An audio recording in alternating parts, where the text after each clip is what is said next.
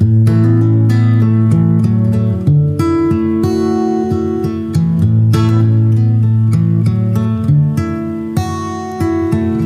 you're looking for one of the most beautiful and playable custom acoustics on the planet, look no further than Ed Rice at Toeir Guitars. Ed is a true artist, transforming exotic woods into magnificent, sweet-sounding instruments. Go to toeirguitars.us, that's TOIRGUITARS.us, and contact Ed today. Hey everybody, Brad and I want to say thank you for listening and thank you for the support. Please continue to listen and share this podcast on all platforms that you can. And if you'd like to support us monthly, we're set up now where you can go to anchor.fm/Top Hill Recording, hit the support button, 99 cents, $4.99, or $9.99 per month. Any amount would be greatly appreciated. Now back to the podcast.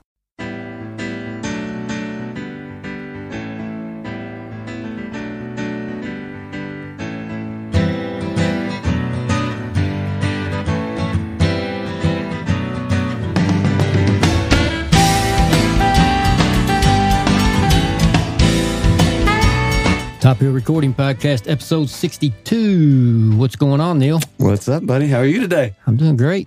Pretty eventful day. Yeah, we got a busy day, man. We started with shooting a one-shot early this afternoon. Now we have this podcast, and we're doing another one-shot tonight. So Staying busy. Yeah, and we are enjoying one of our favorites today, Evan Williams Single Barrel.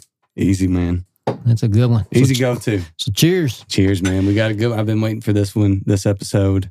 Man. Well, for a few seasons, I think. Go ahead and introduce. All right. Today, our guest is Aaron Bibelhauser. Aaron, thank you, man, for coming on Top Hill Recording Podcast. Hey, Neil. It's great to be here. Brad, thank you all for absolutely doing what you do and including me. Man, this one's going to be a good one because generally we come in here and we start with a blank sheet of paper and kind of just make notes. And we have a little bit beforehand that we talk about and say, well, what do you think about that? Did you listen to that? And now you may be able to see it, but I've already got a full page on this and we haven't even started, man. I haven't made a note. I was like, holy crap. I don't have to talk at all. You just go on with it. Hey, Aaron, I feel like I have a responsibility to let you know you might have a stalker here, man. Nah, man. He knows more about your life than you do.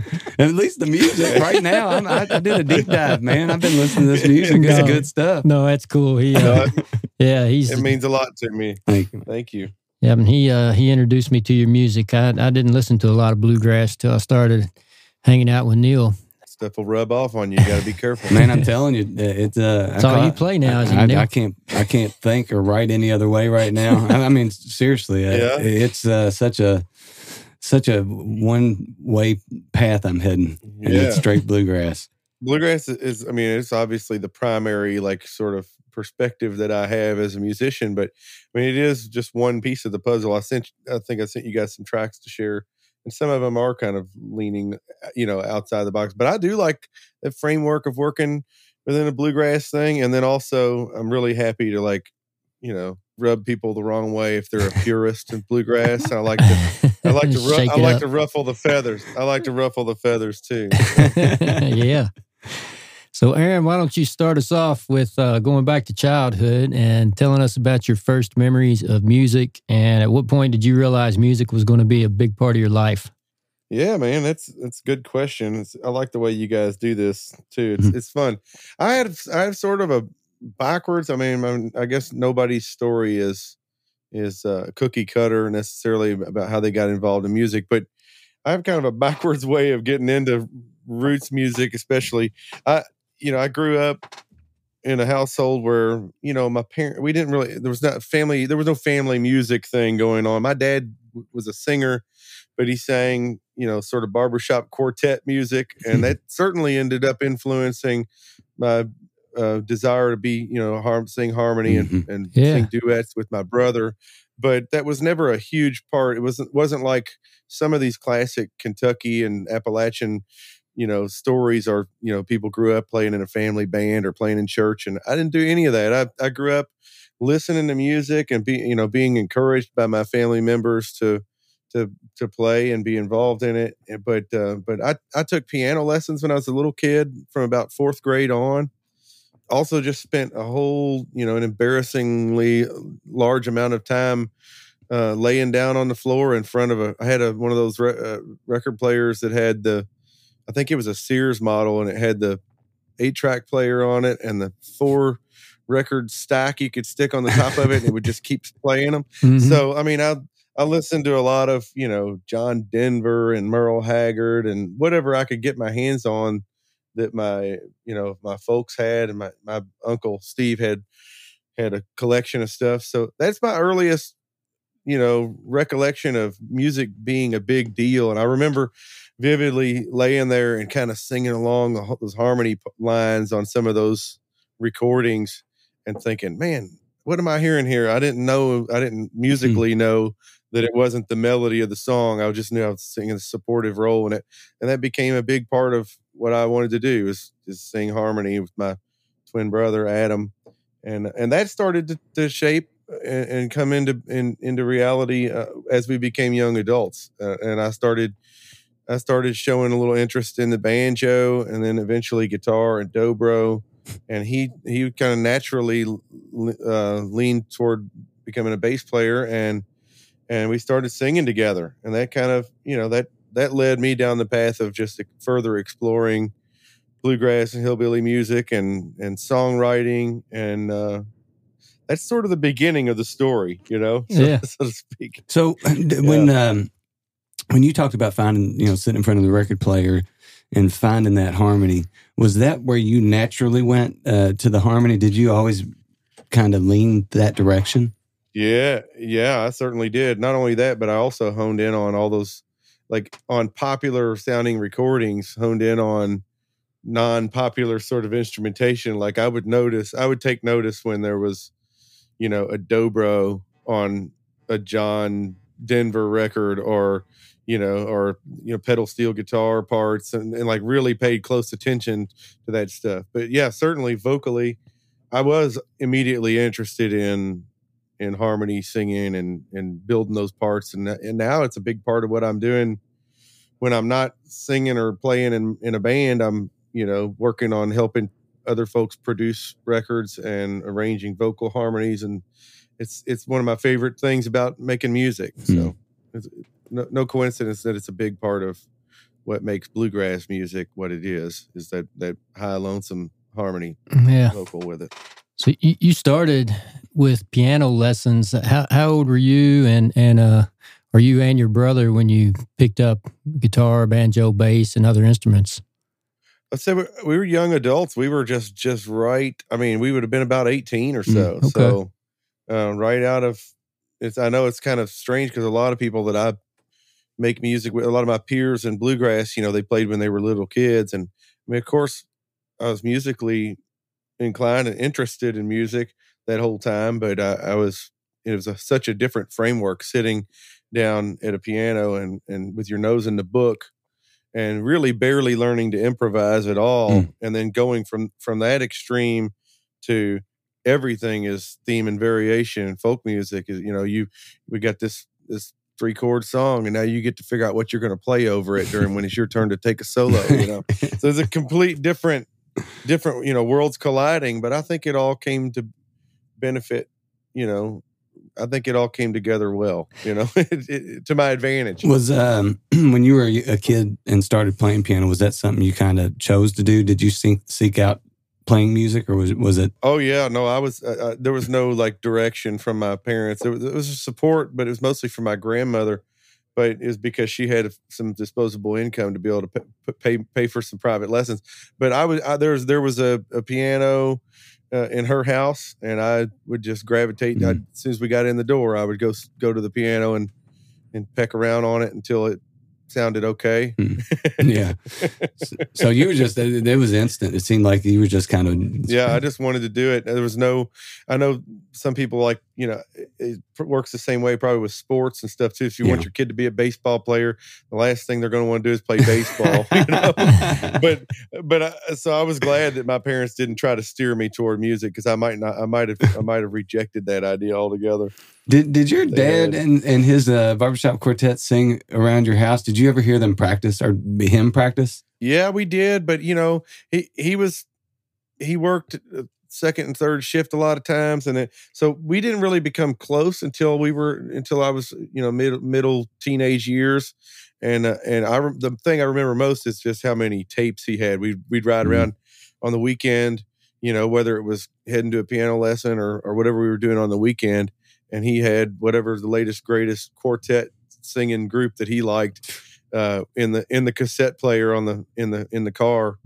And I vividly remember having that same feeling that I had listening to other recordings of thinking, man, what is that part? And I was trying to pick apart which parts were which, and I knew he was mostly a lead singer, but he sang the tenor part a lot, the high part, and then there was that mysterious, what is the other part? What is the rest of them?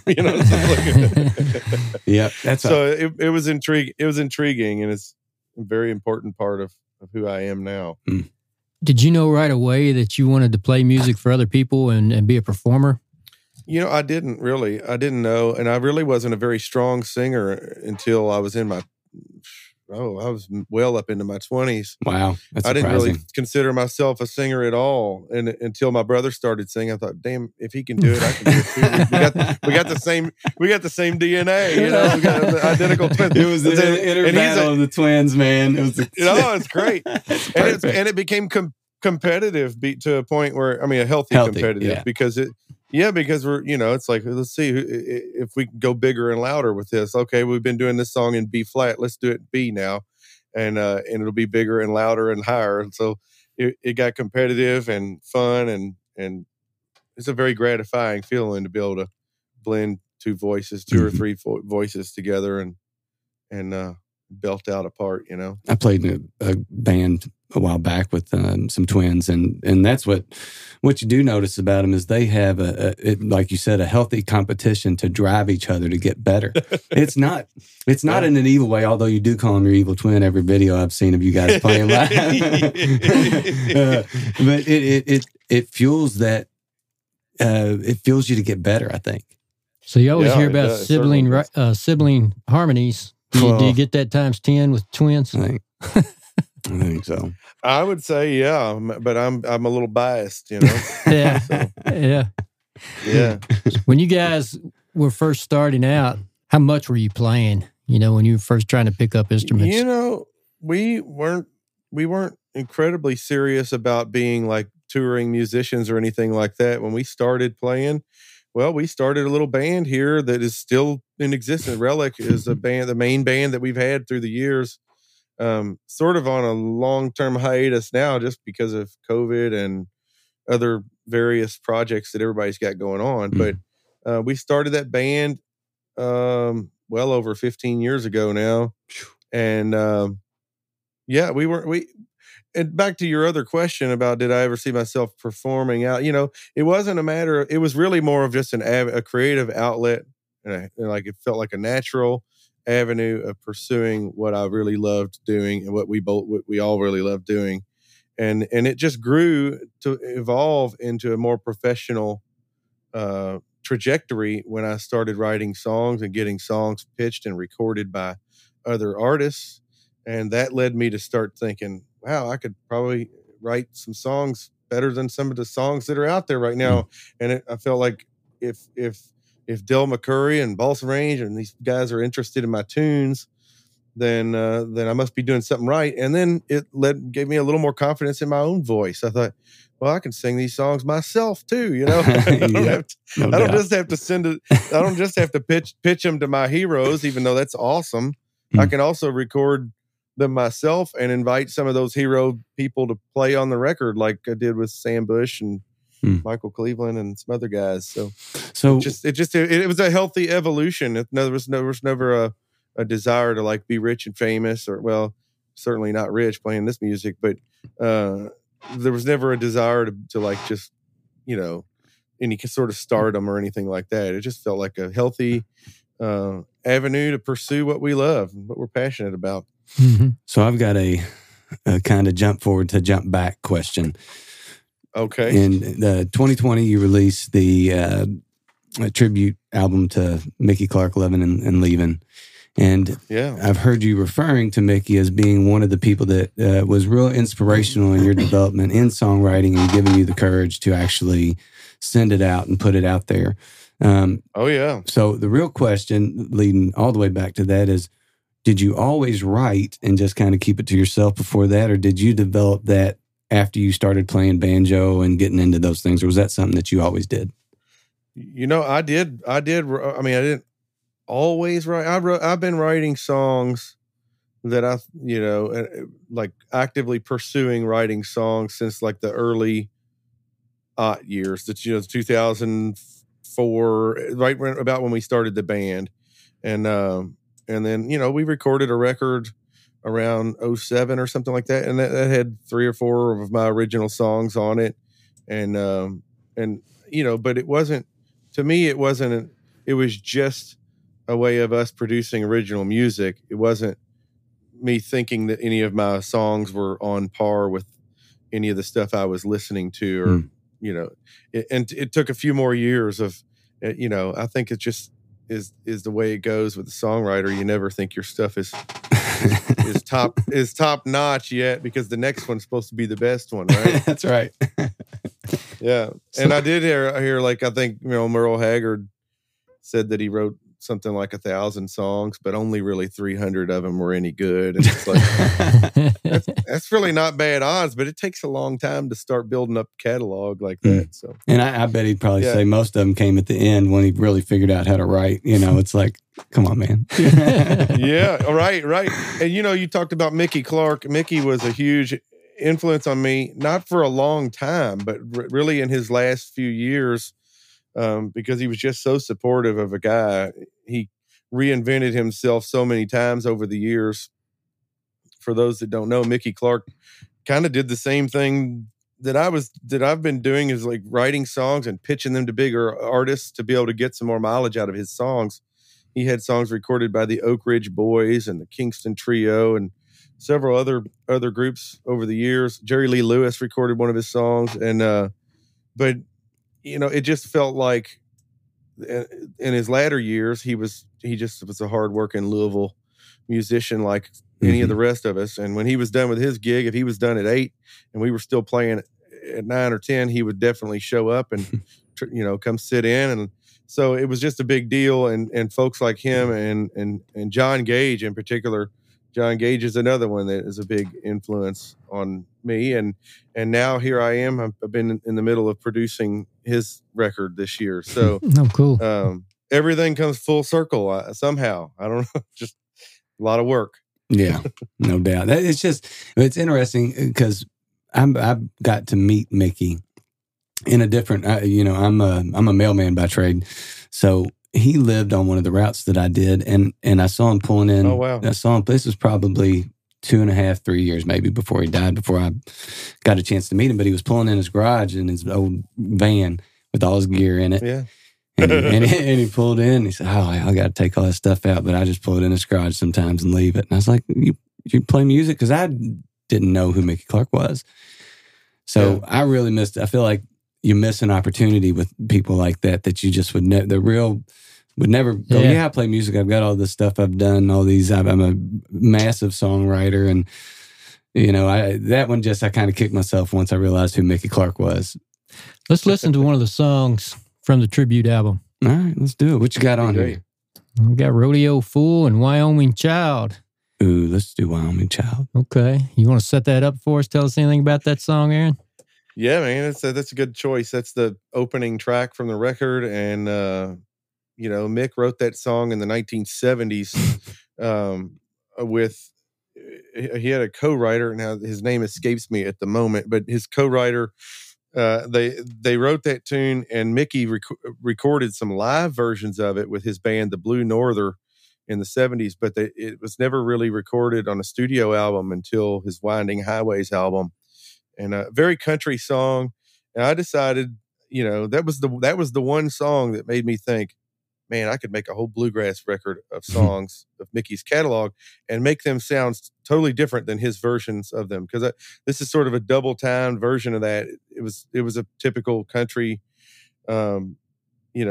mid-tempo sort of song not necessarily a slow ballad or anything, but now it's like you do that double time thing, keep the melody about the same pace, but have that screaming banjo and high energy behind it. And the track includes some really, really special guests on it. Steve Cooley, no stranger to anybody around here. He was a longtime member of the Dillards for almost 20 years, touring with them all over the world. He played banjo on the track. Michael Cleveland on the fiddle. Chris Douglas on upright bass. Buddy Melton singing the harmony with me. He's kind of the front man with Balsam Range. And then Sam Bush on the mandolin, who was a friend of Mickey's and of mine as well. Wonderful guy. That's a hell of a group. I don't know any of those names. I mean, good Lord, man, that's amazing. I was very fortunate that everybody wanted to be involved in it to help kind of commemorate, get some more mileage out of Mickey's music. If I ever record with any of those guys, I may just put down the instrument and retire and be like, all right, I think I've done all I needed to do. That's all I need to do. Right. Yeah. All right, here it is, Wyoming Child.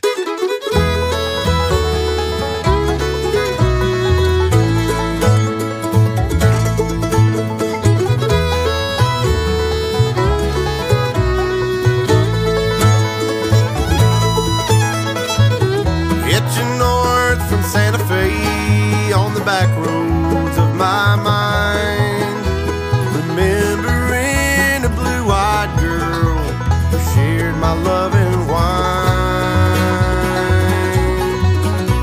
She taught me how to laugh, then she taught me how to cry. Like a timberline rose in the summer snow, she was gone with no goodbye. Wyoming child.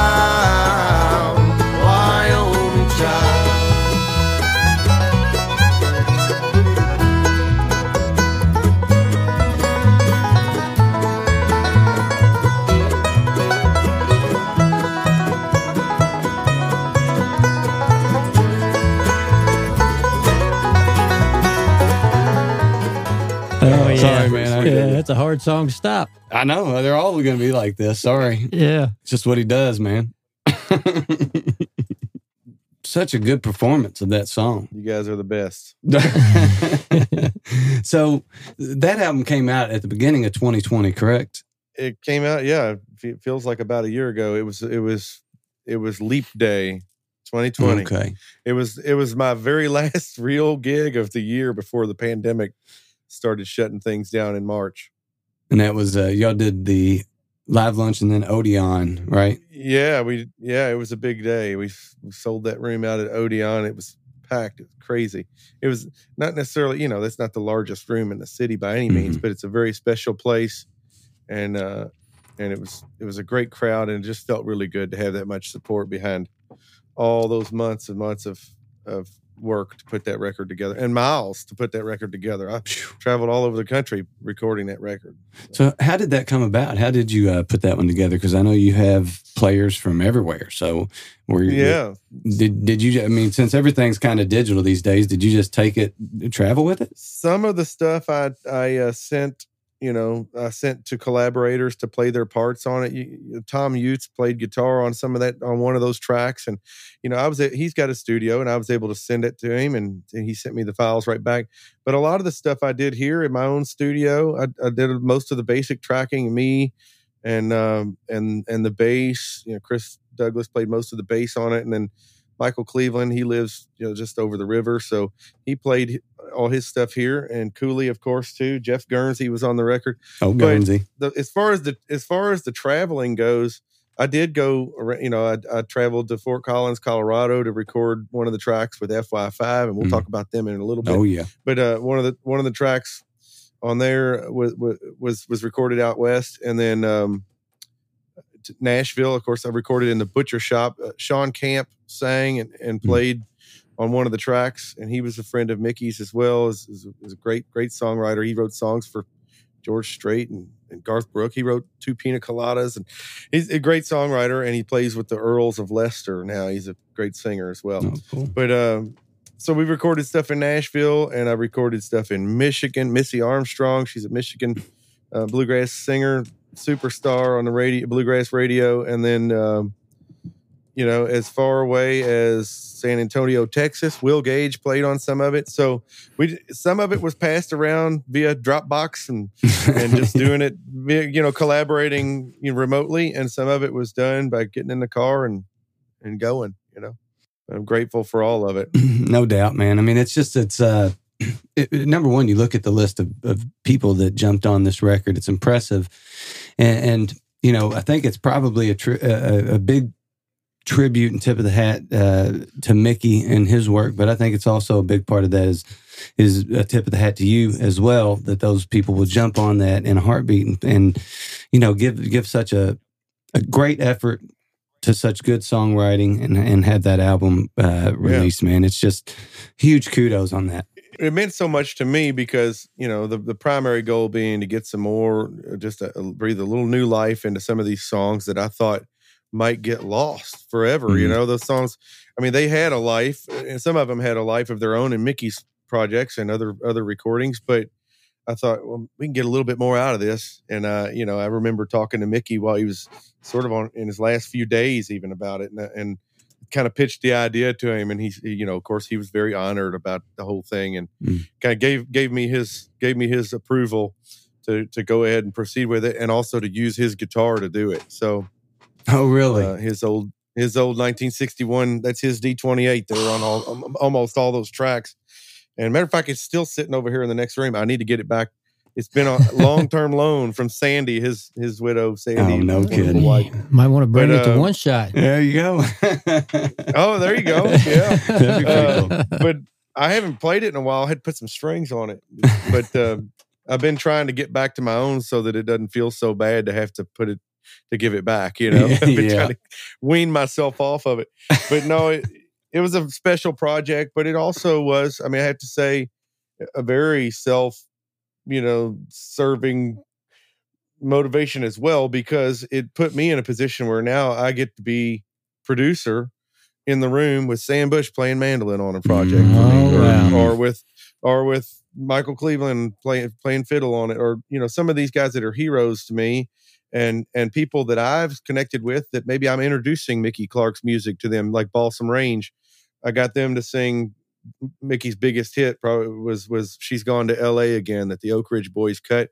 And Balsam Range, I went down to their home base near Asheville, North Carolina, and we recorded that track together, all live in the studio, Crossroads studio down there, and it just was an honor to be able to play the role of producer and singer and artist, and not necessarily be using up all my catalog of my own materials to do that. So I can kind of hold back on some of those tunes for future projects like the ones I'm involved in now.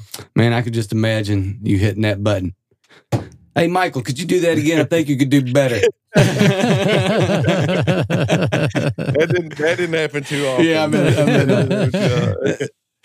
So Aaron, you've mentioned a couple things I want to be sure we talked about. You mentioned FY5, and you also mentioned Don't Have a Clue. So your time in and out is pretty big story right now.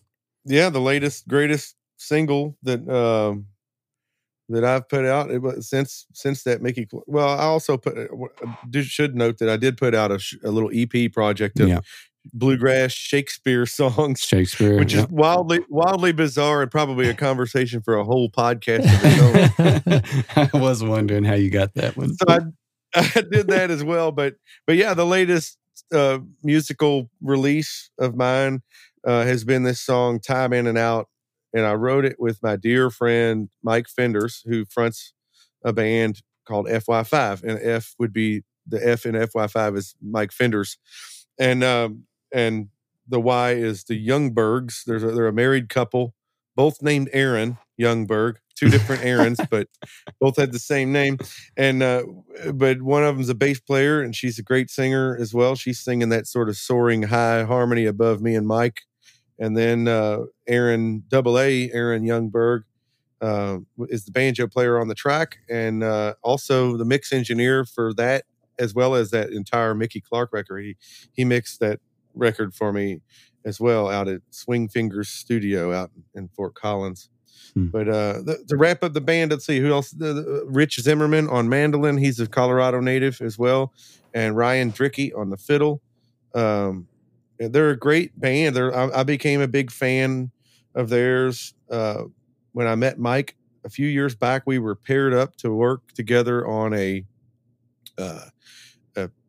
event at a business conference for the Bluegrass, is for the IBMA, the International Bluegrass Music Association business conference. And we were paired up to lead a song circle event within that convention. And it was sort of, we joke about it, it was sort of our blind date, because we met each other and we were like, we both walked away from it thinking, man, I got a new best bud. He said he went back to his hotel room where his band FY5 was staying. He said, "You guys, I think I just met my new best friend." And no kidding, he's a great guy, and the whole band has become like family to me over the past few years. And from having them play "Bound to Loving You" on that Mickey Clark record, and then just getting to write songs with Mike, and that whole thing, and supporting each other when we're touring. If I'm out west, I get to go crash with them, or they'll host a gig and we'll play. And I do the same when they get out this way. And that's awesome. All that culminated into making this recording together, because this was the first product of those songwriting collaboration attempts. And this is the first one that we wrote together. And it's a song that means a lot to us. So, well, that's pretty insane that the first real collaboration it was debuted at 3, still in the top 10. It's been out about a month now, I think. Is that right? Yeah. 3 weeks? I think so. Yeah. It depends on how long you say it's been out. Yeah, it's been out to radio for about a month. It's been out to the general public for about 3 weeks, 2-3 weeks. Yeah. So here's what happens, Aaron. Aaron, we always end up doing this. We're like, hey, what song do you want to end on? And then he starts talking about a song right in the middle of the podcast. Now we got to play that one and end with the different one. We can come back to that. Let's circle back, because the FY5, you have a couple full bands on the last record with you, and one of them is Balsam Range. And I wanted to talk to you a little bit about them, because, man, they released a song of yours that you wrote or released in like 2015 on the Southwind record, I believe. Was that the record, or was it on? It was on a record called Somewhere in Between. It was right before Southwind. Okay.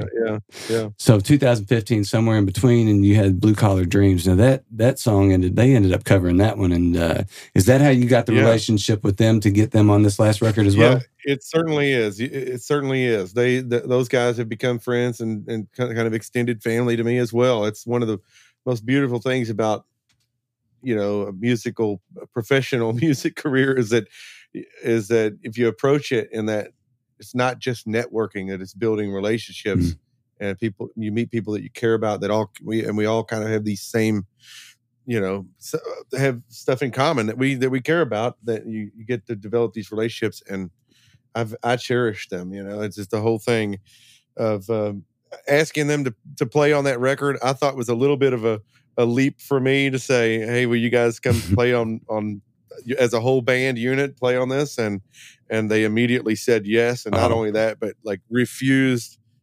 Let's put it this way, they were very charitable and generous with their time and their studio time at the studio there. But wonderful guys. And yeah, they recorded that song Blue Collar Dreams on a record called Mountain Voodoo.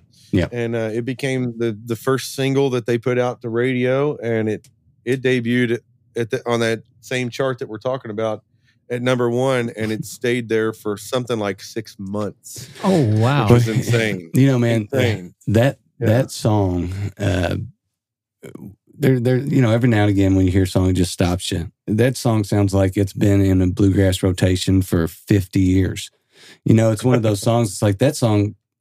Isn't that always been a song? Isn't that a standard? Which it's become a standard. Somebody sent me the other day a bunch of links, and there's like 3 or 4 bands in Japan and China and Canada and the Czech Republic, and they're all singing it some of them are singing it in English and some of them are singing it in their own native language. It's pretty cool to see that.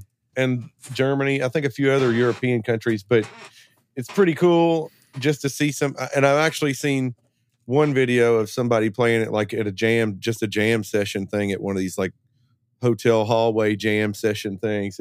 It's pretty exciting to see that, because as a songwriter, I did want to write. Like I thought, man, I just want to write something that, obviously you want to write something that's moving and meaningful to you personally, but you also want to write something that has legs, Mm-hmm. I want to write, I always thought about one of the gold standards in bluegrass to me was, and some of these songs that are like the big standards are not big, deep, meaningful songs. They're songs that are very surface level. They have all the right parts and pieces to make the banjo player shine and make the singer shine and make the fiddle player shine. But to me, songs like Pete Goebel and Bobby Osborne of the Osborne Brothers wrote a song called "The Big Spike Hammer" Yep. in the 60s. And it's a song, it's like, it doesn't have a whole lot of depth lyrically to it, but boy, it's just perfectly set up for bluegrass. And I wanted to be able to combine that deeper, meaningful, lived experience. The Blue Collar Dreams certainly is autobiographical for me, but combine that deep, meaningful, lyrical experience with, and package it up in a way that would still work with a bluegrass ensemble. So it's not an easy task to do, but it's certainly gratifying when you pull it off. Man, you nailed it with that, and I think that one's going to be around that's not going anywhere anytime soon. It's just we need to hear that song right here.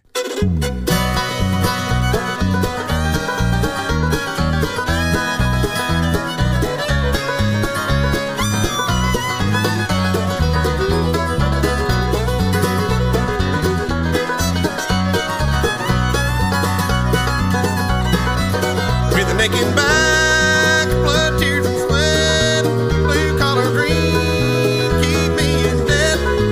Can't tell you why I don't leave this old one horse town behind. My good intentions withered on the vine. Hustling for nickels, but I can't save a dime. Try to walk that straight and narrow line. I need a small vacation, but I ain't got the time. Bright and early, I'll be back to the grind. Taking back blood, tears, and sweat. Blue collar dreams keep me in debt. Can't tell you why I don't leave this old one horse town behind. My good intentions withered on a vine.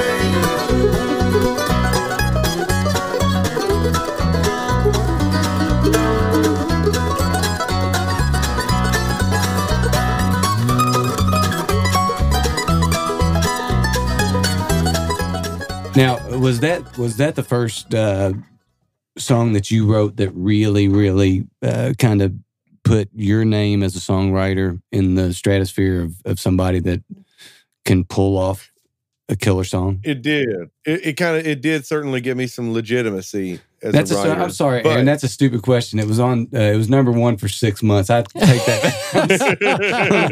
No, I'm sorry. That was not the song that did it. My bad. No, it was. It's a good. You have a good point, but one thing to remember is that this songwriting business, especially songwriting, but music in general, is a slow crawling pace sometimes, and it's like, hours and hours, thousands of hours of work to get that little 1 hour gig that you play, or that, all those hours of trying to write something, trying to play something that makes sense. And then you package it up and maybe somebody does something with it. So I do give a lot of credit to Michael Cleveland. He recorded the first cut of mine that was cut by a professional artist. But I did also feel like, in some ways, I feel like that didn't count because he was a friend of mine and he heard it because we were buddies. It's like, but it felt great to have him cut one of my songs, and it really made me feel like I could hang with these other songwriters that were writing songs. And so I do give a lot of credit to him for going out on a limb. He recorded a song of mine called "She Ain't Sayin'." And it was not a single. It was just an album cut. It was just kind of a song later on in the halfway through the record somewhere. But it meant a lot to me to hear professionals playing it, and they still play that song on the radio too. So that was a big deal. But you're right. Balsam Range was the big first one, and then getting Del McCoury Band recorded a song of mine, a very big surprise to me. And then Dale Ann Bradley, another superstar in bluegrass singing. She's incredible Kentucky bluegrass singer. But all those pieces of the puzzle certainly make me feel like, you know, a lot of the credit needs to go to the artists that recorded it. That they got way more mileage out of that song than I would have been able to get out of my own recording of it. So I'm grateful for that. I don't know, man. I don't know. Yeah, but it's I just well, at the time they had, let's put it this way, they had the infrastructure, the management, the touring, the schedule, and they literally more mileage. Like they literally went up and down the highway and played that song at different festivals and concert halls that would not have been accessible to me at that point in my career. Because that was 2015 when you released it. And I think Balsam Range released it in 2016. I think it was 16. Yeah, because 16 it was up for. I won the Chris Austin songwriting contest with that song at Merle Fest. It had to be a no-brainer. It was the same year. It was the same year that Balsam Range released it, like a couple months later. Oh, cool. And then the following year, I believe it was up for Song of the Year at IBMA, which was another fun. That song, it was one of those gifts that kept on giving. So I try not to complain. I don't want it to, like, you know, be this single-handedly identify my entire career or anything. No. But I do accept it as being a huge gift. Yeah. You know? Well, you know, that's, it's funny that you said that way, because when I think about, there's a couple things I think about when I look at Aaron Bibelhauser's catalog and what you've done in regards to everything. You know, you had the Bell Project that you and Michael did. You had the what you just mentioned, As Y'all Like It, the Shakespeare, Louisville Shakespeare Society EP. Yeah. You know, you've had the Bibelhauser brothers, you've had Relic, you've played, you know, there is this wide range of different things that you've done that, how do you sum all that up into the artist that you are currently? Has that all just kind of built into where you are now? You know, I really don't have a great answer for that, but I do think that it takes, because bluegrass music, even if you're the biggest star in bluegrass, like it's kind of like winning I hate to say this, the tallest midget contest, because it's like nobody's gonna get rich and famous doing this. Even some of the biggest names in the business have day jobs, and because they need health insurance and they need to support their kids and save some money for retirement. But like wearing all those different hats, I think is part of the deal. And I still work a full-time gig. I'm an electrician by trade. I do sort of industrial work, you know, not quite 40 hours a week most weeks, but I do that, and I wear all these other hats. I'm a songwriter, and I try to get out and sing and play in several different bands and ensembles, and I produce records, and I'm a session man, and I'm a utility guy, so I play some pedal steel and piano and dobro and sing parts, but I have to wear all those hats in order to try to make it sustainable, you know, and also I'm a radio host. I was going to say radio host on Sundays. Yeah. 3-hour bluegrass show. Sounds like you have a lot of spare time. Yeah, you have nothing going on, bro. Hey, this is how we spend it right here, just like this. Yeah. But no, and speaking of all those, that might be a good segue into talking about Wolfpen Branch. If you guys, hell yeah, you got a new band. We got a brand new band. I mentioned earlier that Relic was taking a little hiatus, and part of that is that the pandemic hit, and it kind of put a big pause on everybody's gig touring schedules, and I wasn't the only one that found myself in that predicament. Many other Kentucky artists were in that boat too, and we started this band. It's fun because it's a group full of, we're reasonably young, still youthful still, but we're seasoned enough to know what we're up against when we're starting a new band, and all of us were front people in our own bands for a decade or so. And I had Relic, and Arthur Hancock is a singer and guitar player in the band. Wolfpen Branch is the name of the band. He was a longtime front man for the Wooks, and a Lexington, Kentucky-based group. And Roddy Puckett was the bass player in that band at one time too, and he's in Wolf Pen Branch. Chris Schaus is playing mandolin in this band. He was longtime front person. He was playing guitar at the time, but he was with the 23 string band, and they were a big hit. They won the Rocky Grass band competition back in the day, and we're touring all over the country. And Katie Penn is playing fiddle with us.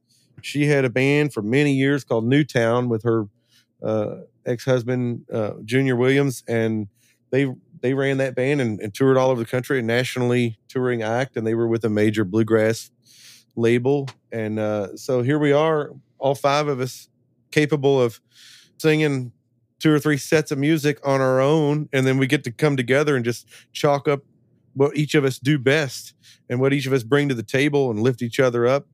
And it's a really exciting band. It's fun. We got a lot of new material, and it's certainly bluegrass, but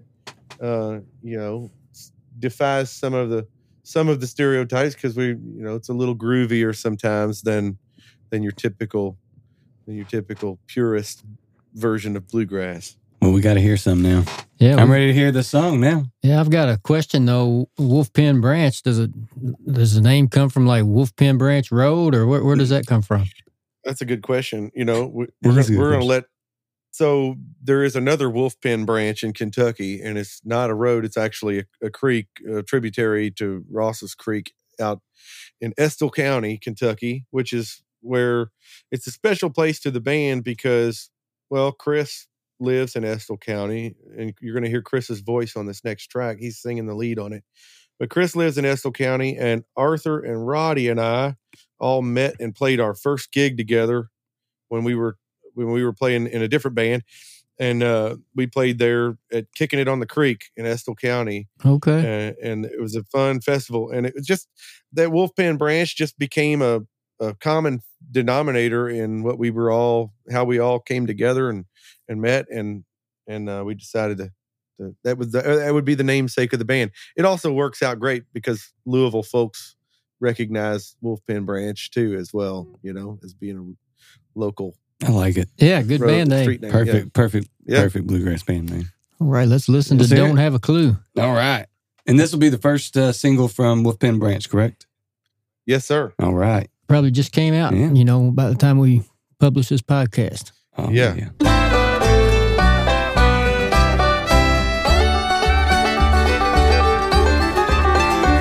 I got a head like a stone, I'm telling you, man, I gotta let that go. Gonna let it flow down to the Gulf of Mexico. You see the forest for the trees, can feel the wind for the breeze, can hear you sorry for your pleasing, and so it goes.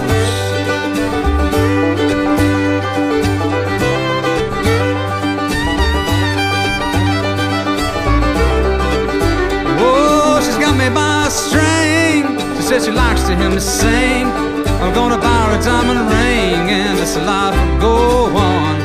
I've been stuck out here for days, and man, we need to get away and take it back to the good old days when this life was so good. I don't have a clue, I've been lost a time or two. I don't know my way, but who's to say that today might be the day. That's awesome. I had a big smile on my face the whole time I was playing. That's awesome. Yeah, I love the way that feels, man. That's got such a groove to it. You're right. It definitely has the bluegrass instrumentation, but that just has a different type of groove.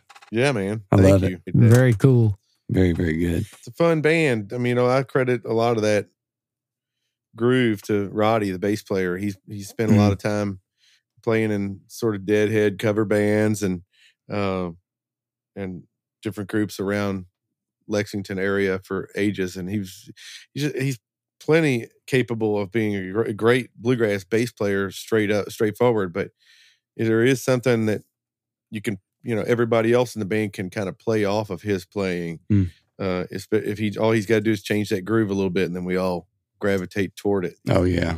Yeah, you could tell how that would happen real quick because that was just, that was nice. So, Aaron, our listeners that want to follow you and the band you're in and your music a little more closely, where can they do that? So the best places to find my, all things music related for me is my website, which I'll spare you the inconvenience of trying to spell Bibelhauser while you're typing it into Google. It's just real easy. It's bluegrassevolution.com. Oh, there you Bluegrass go. Evolution. And that is also happens to be the name of my radio show, but I think it sums up my perspective on bluegrass is that it is a constantly ever changing, evolving genre of music. So there's links there to Wolfpen Branch as well, but you can go straight to wolfpenbranch.com and find out what the band's got going on as well. We've got a brand new single out as of this podcast release, and you can find that on all streaming and download platforms, as well as my own catalog of stuff. Now, to find my own catalog of stuff on your Spotify and Apple, you'll have to figure out how to spell Bibelhauser. You'll find it. You'll find it. I promise. I think I got one more question before we get out of here. Sure. All right, man. So when I think of bluegrass in Louisville, I think of, a lot of the guys that we've talked about today, Steve Cleveland or Steve Cooley, Sam Bush, Michael Cleveland. In my eyes, as an outsider sitting back watching what you've created and what you've done and where you're going and the things that you've done, in my mind, you've created that for yourself as well. You're kind of stepping into and creating that groove in the bluegrass music that is, Kentucky. So, do you feel that? I mean, do you feel like that you're kind of burning your own path and leaving your own trail here? Because from an outsider, you most certainly are. Man, I do. I'm very grateful that you phrased it that way. It means a lot to me that you see it that way because, I do want to. I told you earlier, like none of us are in this stuff to try to get rich and famous. I'm sure there are some people that get into music because they want to be able to stand up on a stage and feel the crowd cheer, and there is an aspect of that is very gratifying and very pleasing. But really, the end game is just to be able to. I look up at the people that I admire, and the folks like Mickey Clark, but especially John Gage. Mm-hmm. And what you really want to look back at, eventually, someday, to be able to look back and say, I served this community for however many decades that I get to spend on this planet. I'll spend most of them right here in Louisville, Kentucky, more than likely. And I spent all this time serving this community and sharing my music and creating a legacy and trying to maintain a purpose and be relevant amongst my peers internationally as well. And, I think that's the goal for me. I don't know. It sounds like, in a way, it sounds humble, but it also sounds like a gargantuous task, because you're basically saying, I want to change the world. I want to change the world. At the same time, it's one piece at a time, and you're right. It does feel like that, but I do owe so much of that to my predecessors, and you mentioned them as well. Steve Cooley has been right there, man, as supportive as anybody in this community to me, and Jeff Guernsey, Michael Cleveland, all those folks have been right there. I mean, and personally and professionally, if I called any one of those guys and said I'm broke down on the side of the highway 5 hours away, I could expect to see them in about 5 hours, as soon as they could get their car and get to me. All right, I got one more question.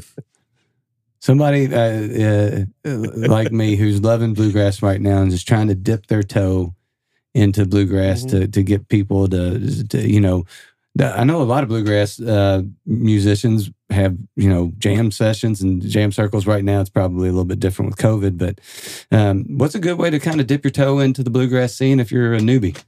Well, you do have to play with other people. That's the big deal. I mean, you can sit and learn.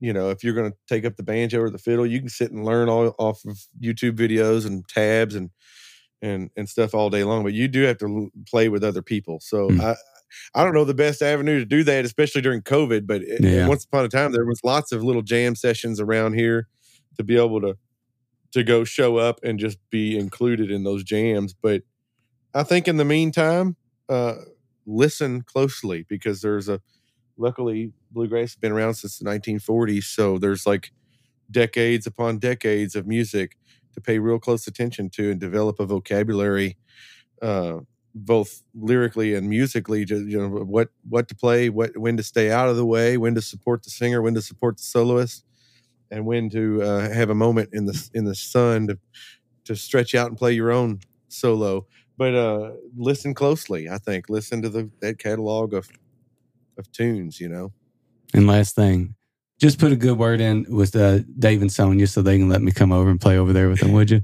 Oh man, dude, nobody has ever been turned away from there. So you can show up there. You can show up there anytime. And I haven't been over there in ages, but as soon as COVID's done, we'll make a point to go over at the same time. Okay, man, that sounds great. That sounds great. Yeah. If I show up with you, they won't kick me out. I'm glad you mentioned them, because that's another I failed to mention. But when I talk about all those supportive folks, it's Sonia and Dave. I mean, the Relic Band started because we were jamming on Dave's back porch when he lived on Bonnie Castle years ago, and we all met right there on his back porch. And it was sort of, we called it Bluegrass boot camp back then, because he's pretty hardcore. He's softened up around the edges now, but he was pretty hardcore back then. You would get the stink eye if you took somebody's turn in a solo, or you sang the wrong thing or something.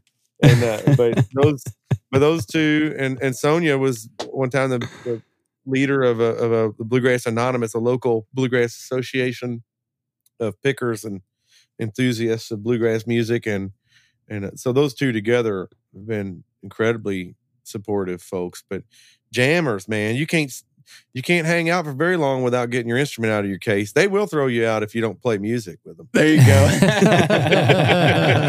go. We won't show up empty-handed, man. For sure. Okay, Aaron, before we talk a little bit more about Time In and Out, our track we're going to go out with, for our Louisville listeners, you mentioned the radio program. When can they catch that? Oh man, thanks for plugging that. Yeah, it's fun. I've been hosting the 3-hour slot there on WFPK. It used to be Burke Bryant was my predecessor, and big shoes to fill there at WFPK. He ran the Bluegrass show there for like 30 years. But my show airs every Sunday night from 6 to 9 p.m. Eastern. And even if you're not around here, if you're around here, you can tune it 91.9 FM. And if you're not around here, you can check it out on the website or the app, WFPK.org, or the Louisville Public Media app. And I think it's even archived on the website for a couple weeks. Yeah, it is. I listened to it last week today. Yeah. Like I said, a glutton for punishment. You tortured soul. Well, Aaron, we appreciate you spending an hour with us. We've really enjoyed it. Absolutely, man. Thank you. I can't tell you how much I appreciate you guys. Thank you. And it's this podcast is so well done. I'm such a fan now. I've been listening all day. I've been kind of scrolling back through. I listened to a couple episodes. So cool. I'm going to keep that on Thanks. Keep that on my radar and keep paying attention to it. Awesome, man. Well, Thank cool. you. Thanks. Really appreciate that. Yeah, I'm looking forward to coming to visit for your one shot. Oh, absolutely. Yeah, we man. can't wait. Yeah, we can't wait. Yeah. That's going to be killer. I'm going to be singing in the background over here, man, behind the camera. Jump in there. Yeah. So, Aaron, we'll see you next week. Listeners, we'll see you next week. And here it is, Time In and Out.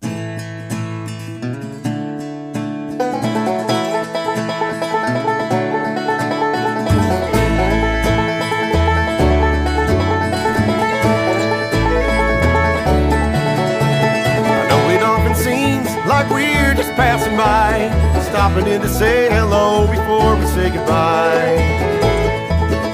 We go our separate ways all through the daily grind, working for our dreams, but it's taking all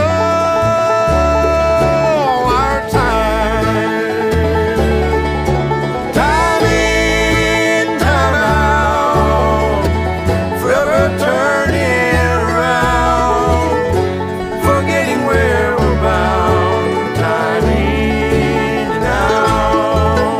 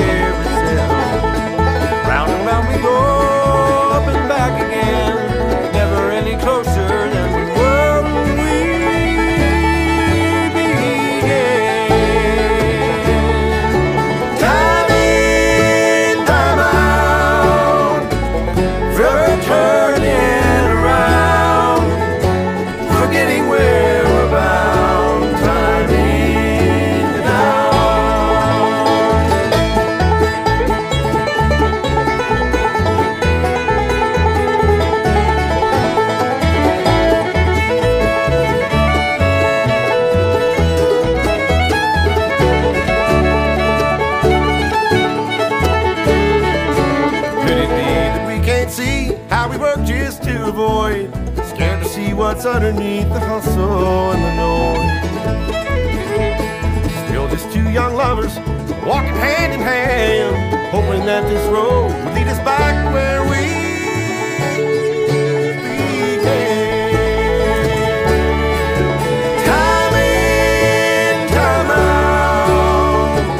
forever turning around, forgetting where we're bound.